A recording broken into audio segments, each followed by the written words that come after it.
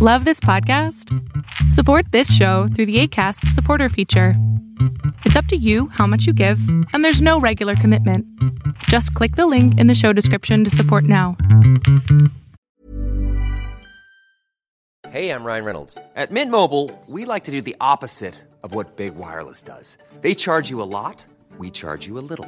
So naturally, when they announced they'd be raising their prices due to inflation, we decided to deflate our prices due to not hating you. That's right. We're cutting the price of Mint Unlimited from $30 a month to just $15 a month.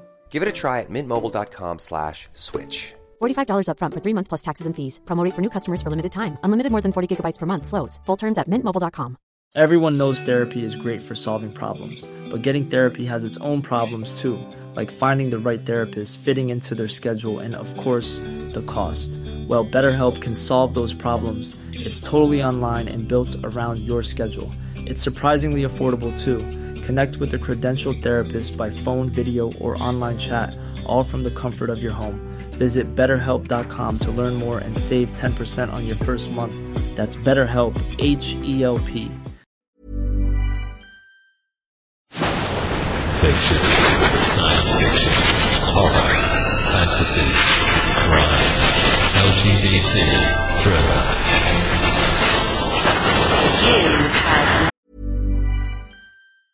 Ryan Reynolds here from Mint Mobile. With the price of just about everything going up during inflation, we thought we'd bring our prices down. So to help us, we brought in a reverse auctioneer, which is apparently a thing. Mint Mobile Unlimited Premium Wireless. How to get 30, 30, bit to get 30, bit to get 20, 20, 20, bit to get 20, 20, bit to get 15, 15, 15, 15, just $15 a month? Sold! Give it a try at mintmobile.com/switch. $45 up front for 3 months plus taxes and fees. Promo rate for new customers for limited time. Unlimited more than 40 gigabytes per month. Slows full terms at mintmobile.com. Everyone knows therapy is great for solving problems, but getting therapy has its own problems too, like finding the right therapist, fitting into their schedule, and of course, the cost. Well, BetterHelp can solve those problems. It's totally online and built around your schedule. It's surprisingly affordable too. Connect with a credentialed therapist by phone, video, or online chat, all from the comfort of your home. Visit BetterHelp.com to learn more and save 10% on your first month. That's BetterHelp, H-E-L-P. Hey, it's Ryan Reynolds, and I'm here with Keith, co-star of my upcoming film, If, only in theaters May 17th. Do you want to tell people the big news? All right, I'll do it. Sign up now and you'll get unlimited for $15 a month and 6 months of Paramount Plus Essential Plan on us. mintmobile.com/switch. Upfront payment of $45 equivalent to $15 per month. Unlimited over 40 gigabytes per month. Face lower speeds. Videos at 480p. Active Mint customers by 531.24 get 6 months of Paramount Plus Essential Plan. Auto renews after 6 months. Offer ends May 31st, 2024. Separate Paramount Plus registration required. Terms and conditions apply if rated PG. If you thought the only way to get a more defined jawline with natural-looking results was through surgery, think again. Juvederm Volux XC is a non-surgical injectable gel filler that improves moderate to severe loss of jawline definition and can help you achieve natural-looking results with little downtime. Even better, this improved definition lasts up to 1 year with optimal treatment. No maintenance required. Improve jawline definition for a smooth, sculpted look with Juvederm Volux XC. For important safety information and to find a licensed specialist, visit Juvederm.com. That's JUVEDERM.com. Not for people with severe allergic reactions, allergies to lidocaine, or the proteins used in Juvederm. Common side effects include injection site redness, swelling, pain, tenderness, firmness, lumps, bumps, bruising, discoloration, or itching. There's a risk of unintentional injection into a blood vessel, which can cause vision abnormalities, blindness, stroke, temporary scabs, or scarring. Talk to a licensed specialist to find out if it's right for you. Even when we're on a budget, we still deserve nice things. Quince is a place to scoop up stunning high-end goods for 50 to 80% less than similar brands. They have buttery soft cashmere sweaters starting at $50, luxurious Italian leather bags, and so much more. Plus, Quince only works with factories that use safe, ethical, and responsible manufacturing. Get the high-end goods you'll love without the high price tag with Quince. Go to quince.com/style for free shipping and 365-day returns. Now entered the House of Mystery with your hosts, Eric Shapiro, David North Martino, John Copenhaver,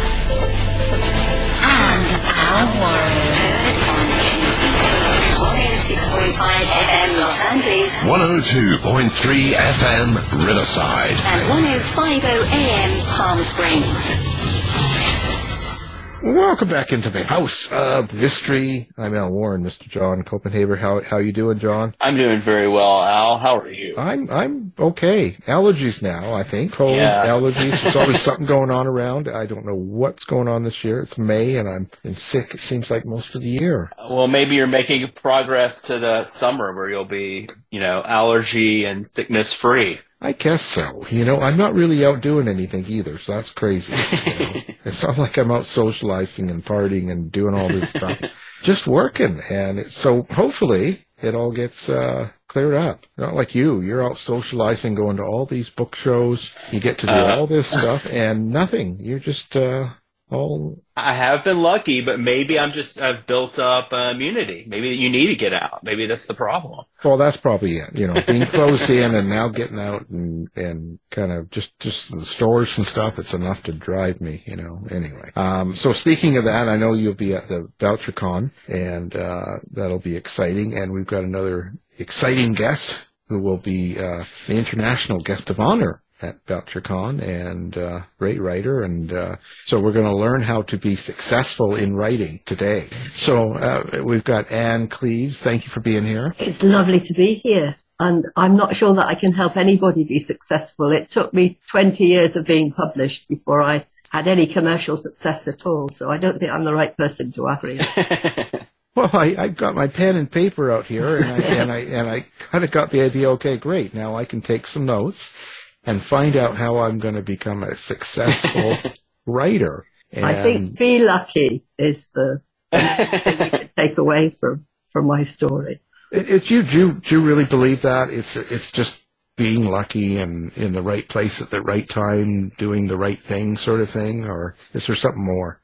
I think so. I mean, I think you have to write a good book to start with, but it's so random, commercial success. As I say, I was 20 years of writing, and then I wrote the first book set in Shetland, and it was just at the right time because Scandi Noir was big and people were watching The Killing and The Bridge on television in Europe, and it was the background, the setting of Shetland, I think, that really caught reviewers' and readers' imagination.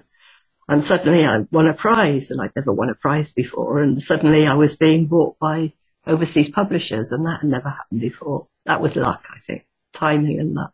But it had to be a reasonable book to start with, or it wouldn't have won the prize. Right, there has to be some content. So when something like that happens, how is it you handle something like that? Because you're writing along, doing your thing, and not expecting it, and all of a sudden, like you said, you've got foreign publishers, and you've got all this stuff going on, and Shetland becomes a TV series, and for BBC and all that excitement. So is it hard not to have that affect you? I don't think so, because you've been doing it for so long, you're pretty grounded, and you know that what comes easily can go easily as well. I'd seen other writers be suddenly very popular, and then their popularity waned and tastes changed. I was able to give up the day job at that point, so that was lovely. I had more time to write. So when you did that, and Shetland became what it is and what it was, you must get a lot of attention and offers at times like that. It doesn't affect you at all? You didn't even let it bother you? You stayed away from a lot of that stuff? Yeah, I think so, because again, it happened quite gradually, because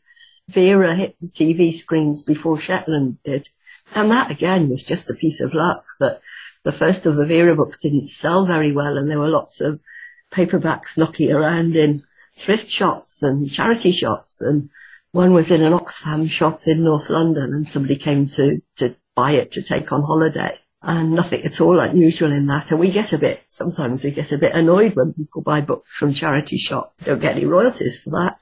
But she was books executive for ITV Studios, and they were looking for a popular TV drama for Sunday night with a strong female lead. And that's how Vera came to be on the television. Just like if she hadn't gone into that bookshop, Vera might never have made it to the show. There's so many stories like in the writing world, about the luck aspect. But of course, I mean, you're also incredibly persistent. That seems to be an important part of, if you could say, increasing your luck. I think that that is part of I guess part of the real the power of a writer is to be persistent, to find some success. Do you think so? Is that part? I think so, but I think also there are some people who just love writing and some people who really want to be a writer. And I'm very lucky because I love writing. So I'm much happier sat at my kitchen table making stuff up for a living and telling stories and exploring problems that I want to understand better through my work than, the glitzy stuff is fun and it's lovely to get out to meet readers. But really what I enjoy doing is the writing. Yeah, it's hard to imagine in the publishing world these days to not really love the writing. It would be hard, but I'm sure that's the case. I'm sure folks do love more the sort of the idea of being a writer than writing. Yeah. Seeing the book with the cover and seeing people enjoy it is fun, but really I don't feel it belongs to me once it's a book. It goes out into the world and everybody who reads it sees it from a different angle and they bring their own prejudices to it and it becomes a different book depending on who's reading it. It's not my book then. Do you find one thing I'm very curious about, because you have so many TV shows of your book and episodes based on your characters that weren't necessarily things you wrote. Do you ever feel like there's an influence that kind of comes back to you? Do you feel influenced by the TV shows, or can you really keep those two things separate in your mind? I think I do. I think it's a bit different with Vera because Brenda Blethyn understands the character. She's the actor that plays Vera. Right, sure. Double Oscar nominee for Secrets and Lies, The Little Voice, so a pretty stupendous actress. And so she reads all the books. We always send her a proof before the book comes out, so she gets first reading of it. And I think I can actually learn a bit about the character from her. She is such a good actor. So just the way that she portrays her and the tone of voice and just the look. So I do learn a bit more about, I suppose she's now become our Vera through watching the show. But I determined that I wasn't going to meddle right from the start because I have a very clear vision of what I'm doing when I'm writing. I see it absolutely what I'm going to do and I love that. I love that creativity. And I think that the director, the scriptwriter, the actor also have a very clear vision of what they want to do. And me said, I'm not sure my Vera would do that, or Jimmy Perez wouldn't do that. It just muddies the water and you end up with a much less good piece of work. You say you like writing the best part, of it and kind of sitting there and focusing on problems or things you want to talk about.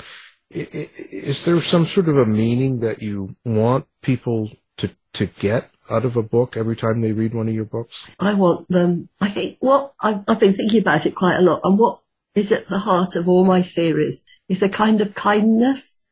The idea that kindness is quite important. And I suppose if there's anything that links them, it's that. They're three very different characters. But I'm a great believer that we should be kinder to each other. Yeah, especially of recent days, that's for sure. It seems to be a lot of, people are much freer to be rude to each other, it seems like, as of late. But, don't understand it. But so what comes first for you when you sit down? Is it like the plot, the story, or is it the character, or is it even the setting? It's the place. I always know where it's going to be set before I know anything about it, because character grows out of the place, I think. We are a product of where we grew up, the schools we went to, the kids we played with in the street, the view from our windows, all that influences who we are. So do you always use a setting that you are close to yourself? Yes, I have written 3 series, one set in Shetland, one set in Northumberland in northeast England, and one set in North Devon, which is where I grew up. So right across the country, North Devon, down in the southwest, tourist place, close to Cornwall, where people go for their holidays, and Northumberland, where I live now, which is where Vera is filmed, and which is a magnificent county to set a series, because it's got such variety within it. It's got beautiful uplands and almost feudal country houses and country estates. But then it has quite an interesting post-industrial landscape, because we used to have pits, coal mines, and we don't anymore. And we used to build amazing ships, and we don't do that anymore. So looking at communities that used to have a very important role, especially for the men, and I think it's the men that missed out really. So they're not going and digging coal, and they're not going and building ships. So your characters, where do they come from for you? How do you develop a character? Is it, in your mind out of a dream, or is it from people you've run across? It might be people that I've come across, but mostly they're completely created, and it might be triggered by an overheard bit of conversation in a train. I can't imagine being a writer if you don't use public transport. I get so many bits of inspiration just listening to people talking. I'm a terrible eavesdropper. I love the time of year when people have switched on their lights but forgotten to draw their curtains, so you can go past and you get these glimpses of domestic life. All that, I think, feed into the story. How do you hear your dialogue with your characters? Is it something you hear in your mind, or do you hear the voices from your characters? Absolutely, yes, I hear them speak in my head. I think there has to be something real to start off with. And if you don't, then it's just kind of abstract and it's just words running on a page. And it's quite interesting. I was writing a new scene and I wanted to change the point of view of one of the characters. So I lost one of the characters and somebody else came in their place. And I had to change absolutely every bit of dialogue because it was just so different. Even though it might have been there to move the plot on and tell a bit more about the story, each character has their own way of speaking. And you need to know that and understand that. One thing that I teach in an MFA program in the U.S., and one thing that it sort of is an ongoing conversation is, what it means to write across difference, what it means to write characters that are different from you with different backgrounds, points of view, identities, etc. And you do that really well. And your most recent character, of course, is a gay man. And I'm just curious about what led you there and the thought process and why. Matthew didn't start off as gay. I started that series just after my husband died, and I wanted to run away from here, from where I live, and not because of the memories were horrible or anything, but because I was getting so much sympathy. He had so many friends, and I just wanted to run away from the pity, really. And I ran down to North Devon, which is where an old school friend of mine lives. And she was talking about her background, which was in a very enclosed evangelical community. Not cruel or unkind, but just very, very certain about their beliefs. So when the day of rapture came, only the people like them would be saved and everybody else would be damned. And if you lost your faith, which she did, but in a sort of gently, discreet way. But if you suddenly lost your faith, then you would be unfellowshipped and cast away. And it seemed to me that if that had happened to somebody, they would maybe find in the police service, because we have a police service, not a police force. The idea is that you're serving the community. A sense of duty and honour and fellowship and community that he was lacking. So that's how I started. But the people who looked after me after Tim died, who scooped me up from the hospital, who fed me tea and wine and helped organise the funeral, were a gay couple, Martin and Paul. And when I was down in Devon and started thinking about this story, they were in my head, and I wanted to celebrate them. And it seemed to me that if Matthew Wren were gay, then that would explain the very tricky possibility of reconciliation with his family. I think that's, I love that sort of organic, process to character. Were your other characters, did they come about through that sort of an organic process, or were something that kind of jumped whole from your head? Well, Vera Stanhope definitely jumped whole from my head.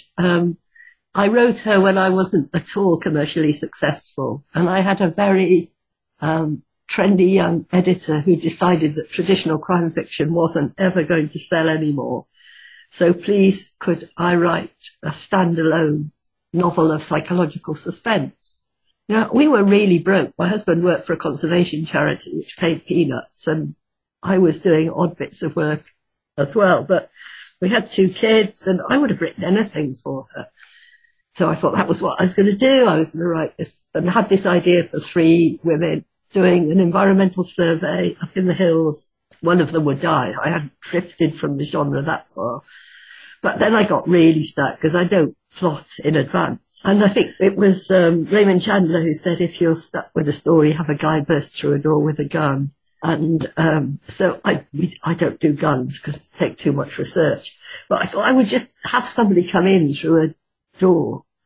And I was writing a funeral scene, and the door burst open after the services started, and in came Vera, and I called her. The name was with her, Vera Stanhope. I describe her as looking more like a bag lady than a detective. She's got a plastic carrier bag with all her notes in.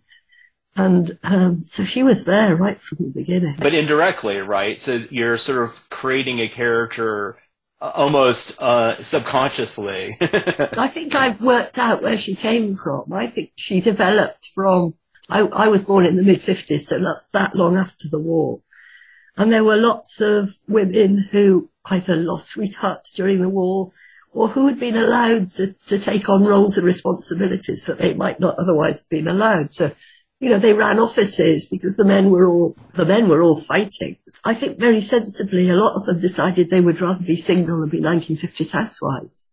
Because certainly here, if you were a teacher and you got married, you had to give up work because the jobs were for the men coming back from the war. And so they became really formidable spinsters, these women. They were primary school teachers and hospital matrons, and they worked in libraries. And I think Vera grew out of those women. Yeah, I think that I have 2 great aunts who were code breakers in the Second World War and very much sort of fit the description of what you're saying. Yeah, really formidable women in D.C. this was. Yeah, I think so. And Jimmy Perez was a bit different, the Shetland character, because really he was there to fit with the theme that I'd already developed. So I thought that Raven Black was about what it is to be an outsider and how long do we have to have lived somewhere before we feel that we belong. And so there are a number of different characters having different roles. One of them is an elderly guy who has lived in the island for generations, but is still considered an outsider because he's a bit slow. Doesn't fit in, a bit odd maybe. And then there's a teenage girl who's come in from South, and I don't think any teenage girls actually feel that they belong. And then I wanted my main detective character to belong, but also not quite to belong. So I make him a Fair Islander, because Fair Isle is the most remote of the Shetland Islands. And most of the islanders have never been. And I give him that Spanish name because there really was a Spanish Armada ship wrecked off Fair Isle. And there were 60 survivors, and it's not outside the bounds of possibility that one of them married an island woman and that the name continued. So that's how Jimmy Perez got born. What do you think makes a good character? Is it a flaw? Is it something about being connected with the setting? Or is it some other more ephemeral quality? I'm not sure what makes a reader engage with a character, because we engage with all sorts of different people, don't we, in fiction? But I suppose when I'm writing, I want to write them as if it's from memory rather than imagination. So I know them so well that I can write them as if I really, really know them, instead of that I'm making them up as I go along. Whenever I'm focused on an American style noir or sort of detective series, there seems to be an underlying anger throughout most of the theme of the stories, whereas in stuff from the UK doesn't have that.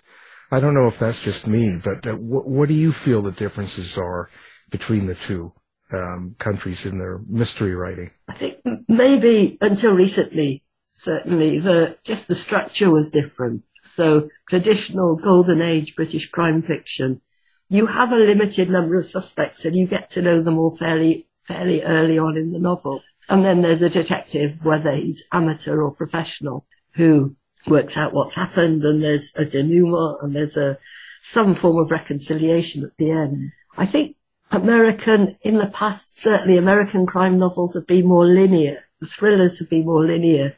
So you have one central character that you're focused on, and they move on, and it's about their journey and who they meet and what's going on. And it's a bit different, I think. And traditionally, I suppose, our books have been more quiet and domestic, though that's changed a lot recently. We have some great thrillers as well. Yeah, kind of a slower burn, but it's certainly more interesting and more character developed in a certain way. It's hard to explain for me. Yeah, I'm not quite sure, but you have some brilliant crime writers who write such good characters. I've been reading Laurie Raider Day a lot recently. Laurie's terrific. Partly because she's a friend. But she does ordinary people better than anybody else I've ever read. Ordinary people from working class backgrounds who have to scrape a living somehow, but who still have rich lives, rich interior lives. And I love her books. I've just read the one that's coming out, will be out, I think, just after Boucher Con, which is called The Death of Us. And it's one of the best American crime novels I've read for ages. Laurie's great. Yeah, I know Laurie, and I'm super excited for that book. Yeah, it's a wonderful book. I got her publicist to send me a copy when I was there, because I did a little bit of touring with her.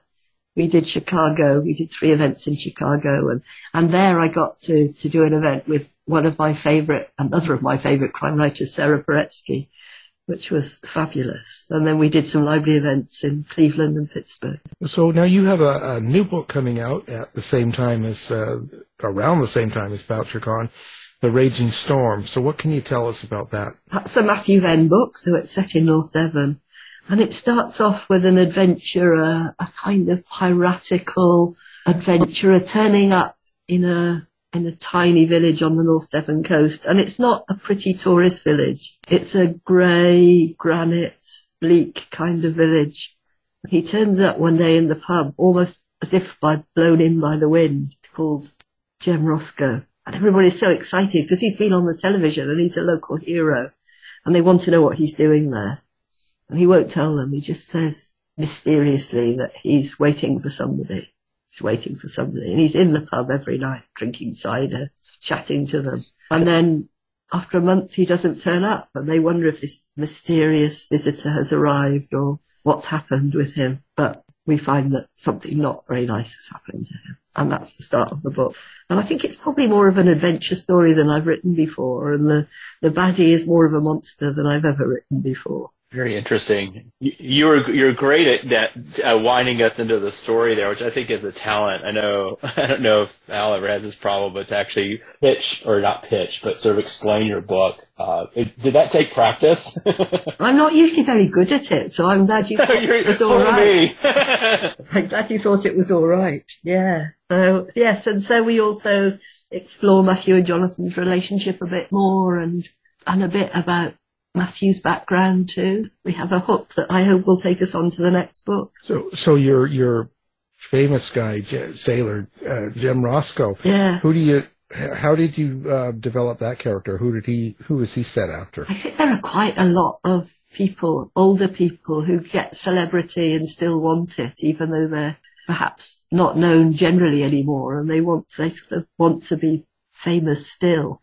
And there is certainly the round-the-world yachtsmen and the people who trek to the North Pole and the people who are on our televisions doing wonderful, exciting things. I think he was just an amalgam of all those, but I can see him really clearly. Really, really short hair, short white hair and stocky and fit and a sailor. After you complete one of these books, each time you finish a project, how do you think it changes you?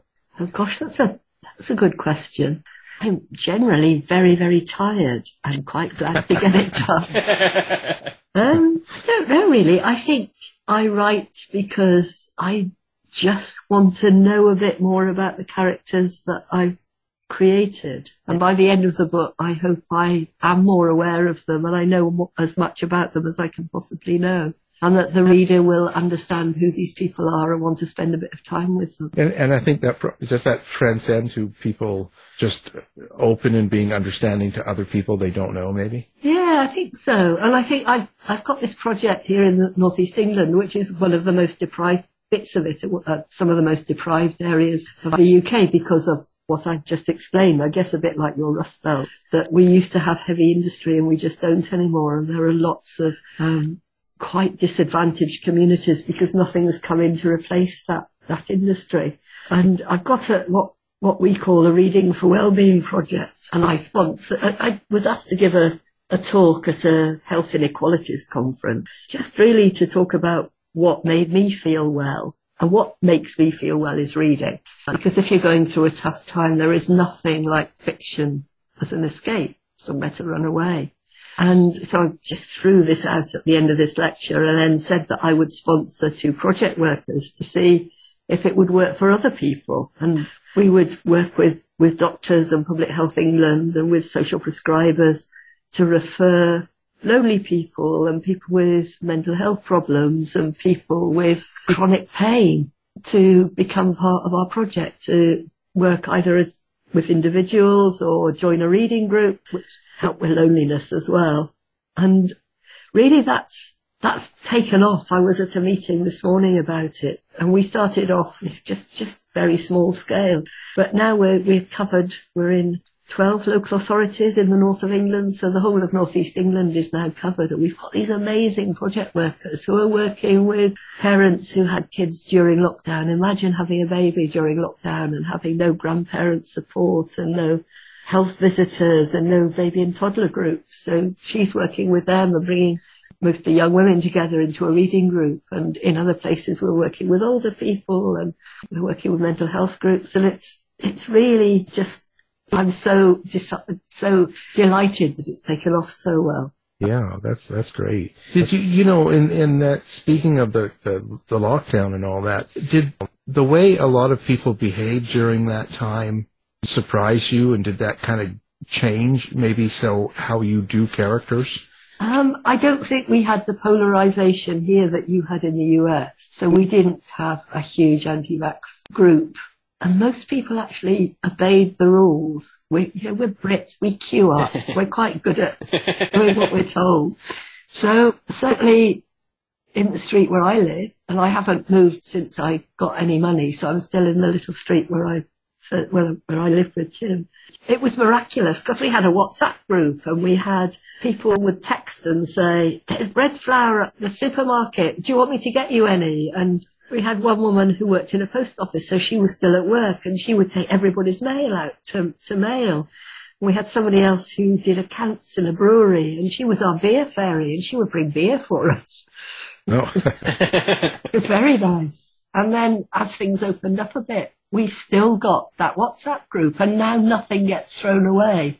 So if a kid has grown out of a toy or somebody's looking for, I don't know, some tool or other, nothing gets wasted. It's just passed through the street. And so there was great generosity, I think, here. But maybe it was easier for us because we're not so big and we're not so... It didn't become as politicized as it has, I think, in other places. Yeah. Oh, I know. Are you sometimes surprised at what readers pick out or see or think your book is about when you didn't intend it that way? So like when you're writing a story or writing a character, sometimes they respond to them differently than you'd expect. Yeah, and that's good, isn't it? Because as I said, everybody brings their own ideas and their own imagination to a book. I think reading is a very creative process. It's not passive. It's very active. And I think it's grand. And if people email me and say that they've got something out of the book that I never intended at all, that's quite wonderful. And sometimes absolutely delightful things happen. For instance, when the first Matthew Venn came out and The Long Call was on the television, I would quite often get older gay men, when I was doing a signing, coming in almost in tears to say they never thought that in their lifetime they would see a happily married gay character on mainstream television. And that makes me feel very honoured and very pleased. Yeah, it's true. It's still kind of rare and amazing that, that sort of thing can actually happen. Very, very true. I'm kind of curious about, and this is maybe me sort of working through my own feelings about small, close-knit communities, which you write very well about. I come from one. in Virginia. I no longer live in that community.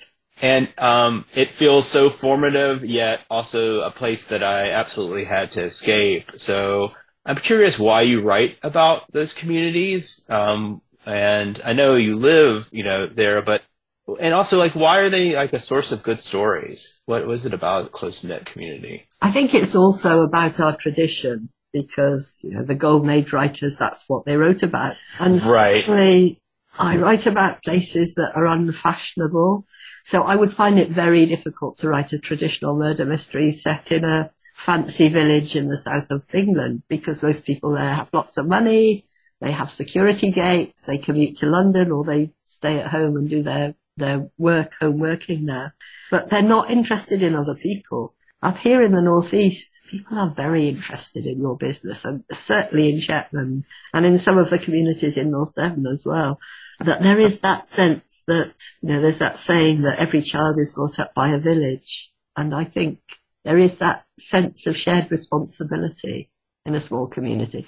And also, if you're very close to everybody who lives around you and you know them, there's that idea of secrets that everybody knows but can't tell. And I find those very interesting. But also, if somebody is going through a bad time, you actually feel it personally in a way you don't if you don't know your neighbours. That is certainly true. I think that connection, for good and bad, that close connection is very powerful. And when for many years lived in DC, and I no longer, but you don't have that feeling anymore. It does go away. Yeah. And you miss it some. This is why, sometimes you don't miss it, but sometimes you do. No, and some people love the anonymity of being in a big city and that nobody is watching and judging them. There's a lot of judging goes on in small communities. Right. People wondering, and Shetland is the worst for that. It must be dreadful being a teenager in Shetland because everybody knows what you're up to. And will probably tell your parents. And what I love right about Shetland is it's very bleak and very open. So there are no trees really in Shetland. So you can see for miles to the horizon. And yet, so that sense of you can see everything that's there and that's going on there, but that there are secrets hidden. And the contrast between that, I think, is very interesting to explore. How do you tackle your evil or bad characters? Like, how do you draw for that? I don't write monsters. I'm not interested in psychopathic serial killers. I am more interested in ordinary people driven to do something dreadful, or people who are just greedy. Greed is at the root of all sorts of things, or resentful, or jealous. Envy is not a good thing to live with, I think. But I'm looking at characteristics that we all have, but just push it to extreme. So we might all be jealous of somebody who's doing better than we are. We might all want to take out revenge on somebody who's, run off with our partner, or we probably wouldn't kill them. We might write nasty things about them on social media or cut up their suits, but I don't think we would kill them. So it's just taking that emotion that we all have, but just pushing it to extremes. Did you have a favorite character that you've written over the years that you still cherish the most? I don't think I do, because I'm very fond of all the ones that I've written. There's a standalone book that I did called The Sleeping and the Dead, and there's a detective in there who has kind of mental health issues in that he's lacking confidence and he finds life tricky. He's called Porteous, and I quite like that character, and I'm pleased that certainly that's still in print here, and I think Minotaur will bring it out as well in the States. So I hope so. I'm quite pleased with that character. Was there ever any of the books you've written or stories that you've wished you could go back and change now?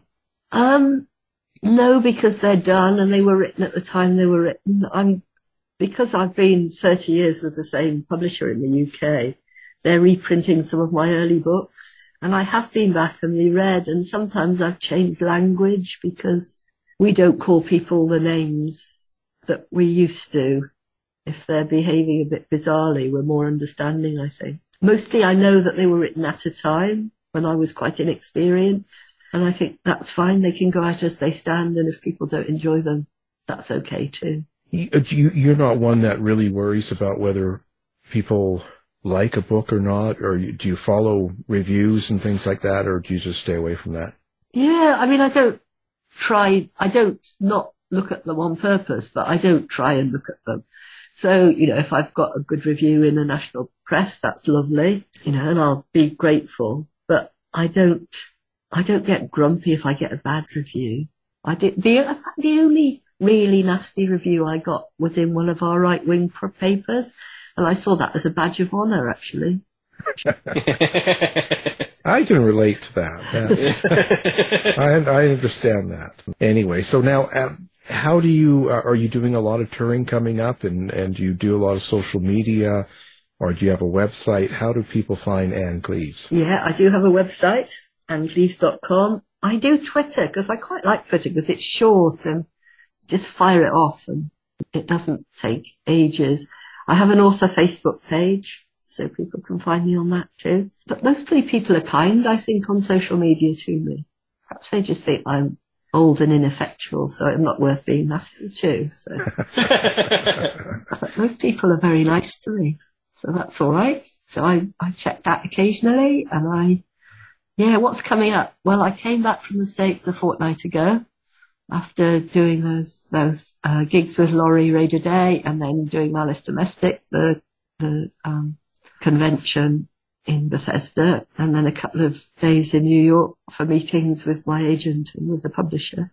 And next month I'm off to Shetland because we're doing a crime writing festival called Shetland Noir in the middle of June, which isn't that noir because we've got writers like Richard Osman and Ellie Griffiths and Val McDermott who can be a bit noir, but it's just going to be great fun. And the Shetlanders are so welcoming, so they're already fixing up bus trips to take people around and show them the islands and shared meals. And there's going to be a supper dance, which is the sort of what you would call a ceilidh if you lived in the Western Isles. So it's going to be a terrific fun, and I'm really looking forward to going up. And I'll be staying with one of my best friends ever, so that'll be lovely.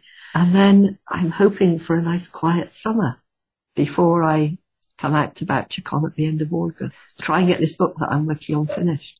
Well, fantastic. Of course, we'll put all of that on our website, and hopefully everything goes well and you get a quiet summer. I hope so, yeah. I hope to get this book finished. I'm working on a new Vera now. I would really like to deliver it before I head off to the States, because I'm doing Bouchercon and then I'm doing a bit of a tour afterwards. And then when I come back, I'm off to Australia because the books do very well there too. So lots of travelling in the autumn. Yeah, down under. So what is one thing you would tell an aspiring writer for advice? Two things, really. Read a lot, because as the wonderful Val McDermott once said when she was getting quite annoyed with somebody in a creative writing group, deciding that you want to be a writer and you don't read is like deciding you want to be a furniture maker and you've never seen a table. So, yeah. You do need to read, I think, and also get to the end, because there is a tendency with new writers to polish the first couple of chapters and tweak them and edit them and think that they're all lovely and sparkly, but really you just want to get to the end, finish the story, finish the book, and then you can go back and do the fun bits, the editing, and making the words sing. The scary bit is getting the story down. Yeah.